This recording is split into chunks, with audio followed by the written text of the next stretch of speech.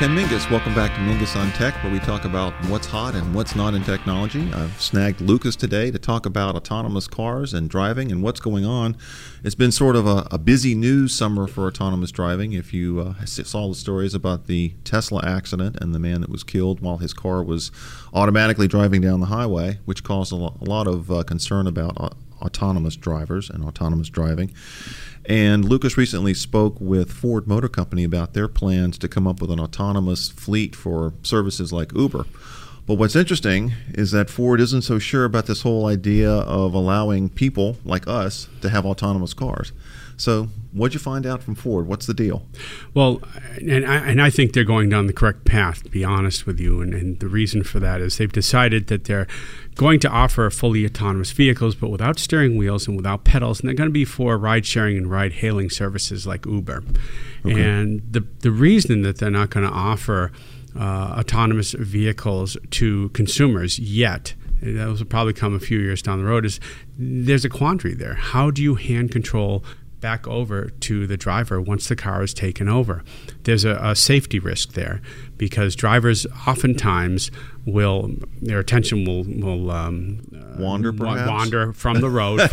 And unfortunately, there's been a lot of videos, especially with Tesla Model 3 owners. You've got people that are like, reading the paper, drinking their coffee, sleeping. Wasn't there one of like somebody snoozing while the car was driving? He actually climbed into the back seat of the car, and I was like, oh, you got to be kidding me. Okay, so this is the problem. Humans are the problem. The technology's fine. It's the people It in really the car. is that it's not the technology.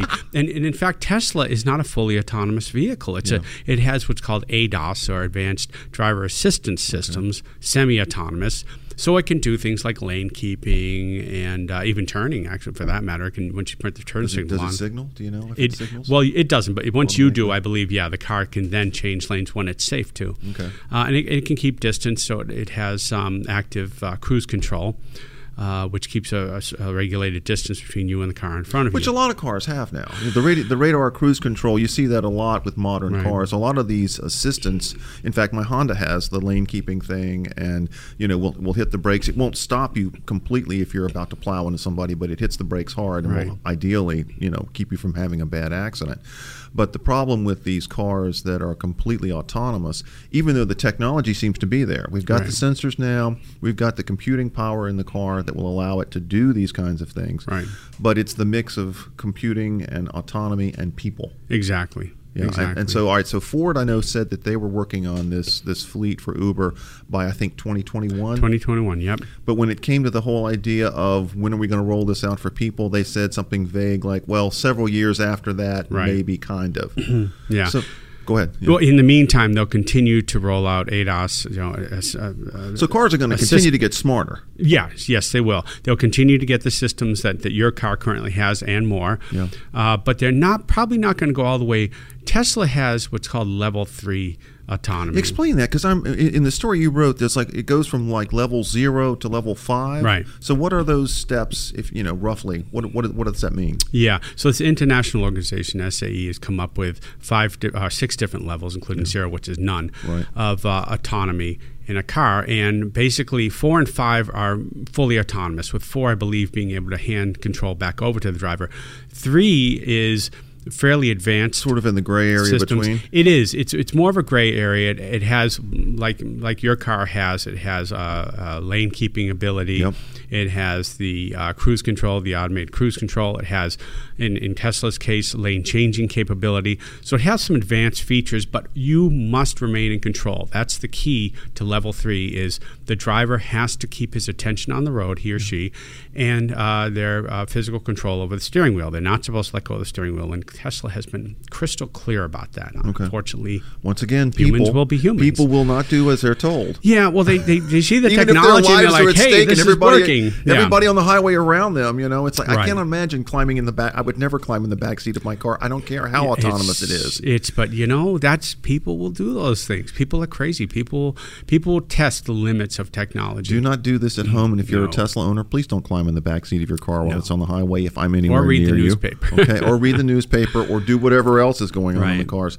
It is interesting because the car that I have, when you put on the cruise control, it will keep you in the lane. It'll keep you, at a certain distance from the car in front of you. Yeah. But if you take your hands off the wheel, you've got 15 seconds, and it shakes the wheel and says steering required, and Right. it will shut off the system if you don't grab the wheel. It needs to feel some kind of motion there that you're in control of the car.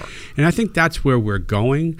Is if a person does not continue to maintain control over the vehicle, or if there's some sort of catastrophic event in the vehicle's technology for it fails, the system will then look for a place to pull the car over safely on the side of the road. So there's kind of a fail-safe Right. that these autonomous vehicles have. That, something has just failed. We're going to pull off the road, get you out of the traffic when it's safe to do so. Right. And I think most of these vehicles that will eventually allow the control to be handed back over to the vehicle, so we're talking level 4 probably autonomy, will have a fail-safe system. And that's important because what do you do if a system fails? Ultimately, technology... Computers do crash on occasion. Yeah, and absolutely. It is largely a computer on wheels. Right. But we're looking forward to this. I mean, I think you probably saw the news that Delphi and Mobileye are coming out. So they're combining. It was interesting. Yeah, that's we actually have a tidbit of news here that Delphi and Mobileye are going to join forces, and they're basically building the autonomous platform that automakers can use. Yeah. And I think their plans are to have something out. They're going to show something at CES in 2017, and then have this out 2019. So a couple of years later. Yeah. So this would be the sort of technology that manufacturers like Ford or any other car maker could use to sort of approach the kinds of things that Tesla's doing already. Absolutely. And Tesla, in fact, was a partner of Mobileye until the fatal crash. Mobileye said, we're going to pull back from that. I don't know if that was wise of them or not because mistakes happen. But yeah, they pulled away from their partnership with Tesla. So now they are major parts suppliers, technology suppliers to the automotive industry. And they partnered to create basically a modular system. So it'll include the wheel and the pedals, and it will take control. So it will allow the control to be handed back to the driver at some point. So this is still that level 3 or level 4 type driving where the driver will have to be engaged in some way. Right. Can't climb in the back seat of the car. Right. And that's the platform that a lot of mainstream manufacturers are likely to be using in 3, 4, 5 years, I guess. Right. Okay. So basically the upshot is that autonomous driving is coming. Yep. It will probably not be the sort of thing out of Minority Report or iRobot where all the cars on the highway are driving themselves and you just kind of sit back and relax, at least not till 2040, 2050 or whenever. That's coming. I mean, imagine driving at 200 miles an hour. That's a possibility. If I'm driving, I don't mind that. If it's the computer or someone near me the passenger was not happy with Will Smith taking over control of that car at that speed. But that's true. You're right. Exactly. So it's obvious that more autonomous driving is coming. Right. But anybody who is expecting to, in 5 years, go down to your Ford dealership or your Chevy or wherever and pick up an autonomous car that's going to drive you back and forth wherever you want to go, right. Probably not going to happen anytime soon. Not yet, no, because they're just, and like I said, I think correctly being cautious, not because the technology's not ready. The technology's fairly proven. I mean, they've driven millions of miles with this technology. And true, we shouldn't slam Tesla for just that. I mean, of all the miles that Tesla cars have been driven, many of them in autonomous mode, there was one accident, I think, really, and that was because of some issues with the truck that the car hit. Couldn't be seen by the cameras against the blue sky. And I mean, there were a lot of things that would only happen once. Right. There have been other accidents. I don't know if they've been proven to be the fault of the autopilot, which is an unfortunate name that Tesla used for it. It's semi-autonomous technology. But, I mean, you're going to have situations that you can't always predict. And in this case, it was a white truck turning left across the driving lane of the car, the Tesla, and against a bright sky. And the vehicle's cameras could not pick it up. Just didn't see it. Now, of course, if the driver had been paying attention and had, Exactly. That's the point. Would have seen the truck hit the brakes. And this guy was not a dope. I mean, for everything I've read about him, he was technology savvy. He wasn't somebody who was reckless. Right. He was a veteran. He loved technology. He loved his Model S. He was not a wealthy person. And generally speaking, you got to be fairly wealthy to own a Model S. These are expensive. But that's how much he loved it. He went ahead and I guess saved his pennies to buy this Model S and loved it. And I just trusted it a bit too much for a very short period of time that I understand. And and it cost him, unfortunately, his life. Yeah, well, that's the thing about technology. It can be a real help in a lot of situations, but you can't trust it blindly. In this case, it was problematic, or it was tragic for him. And yet, and I'm just going to point out this one piece, because this has been written about several times already, and it's so true. You look at commercial airlines, and they use autopilot all the time. Planes are flying all over the place. They are. They're flying themselves. They're landing themselves. They can, most of the takeoff can be done by planes now. So there's a lot of autonomy and the auto industry can actually learn quite a bit from the airline industry for that reason. How to hand controls back to the pilots when it's needed. Well, what's interesting too is, in terms of air travel, you've got so much space around you, above you and around you, whereas on the highway, you were right side by side with, humans doing crazy human things, computers doing technically proper but still different things than the humans are doing. And when you put those two together, you can have problems.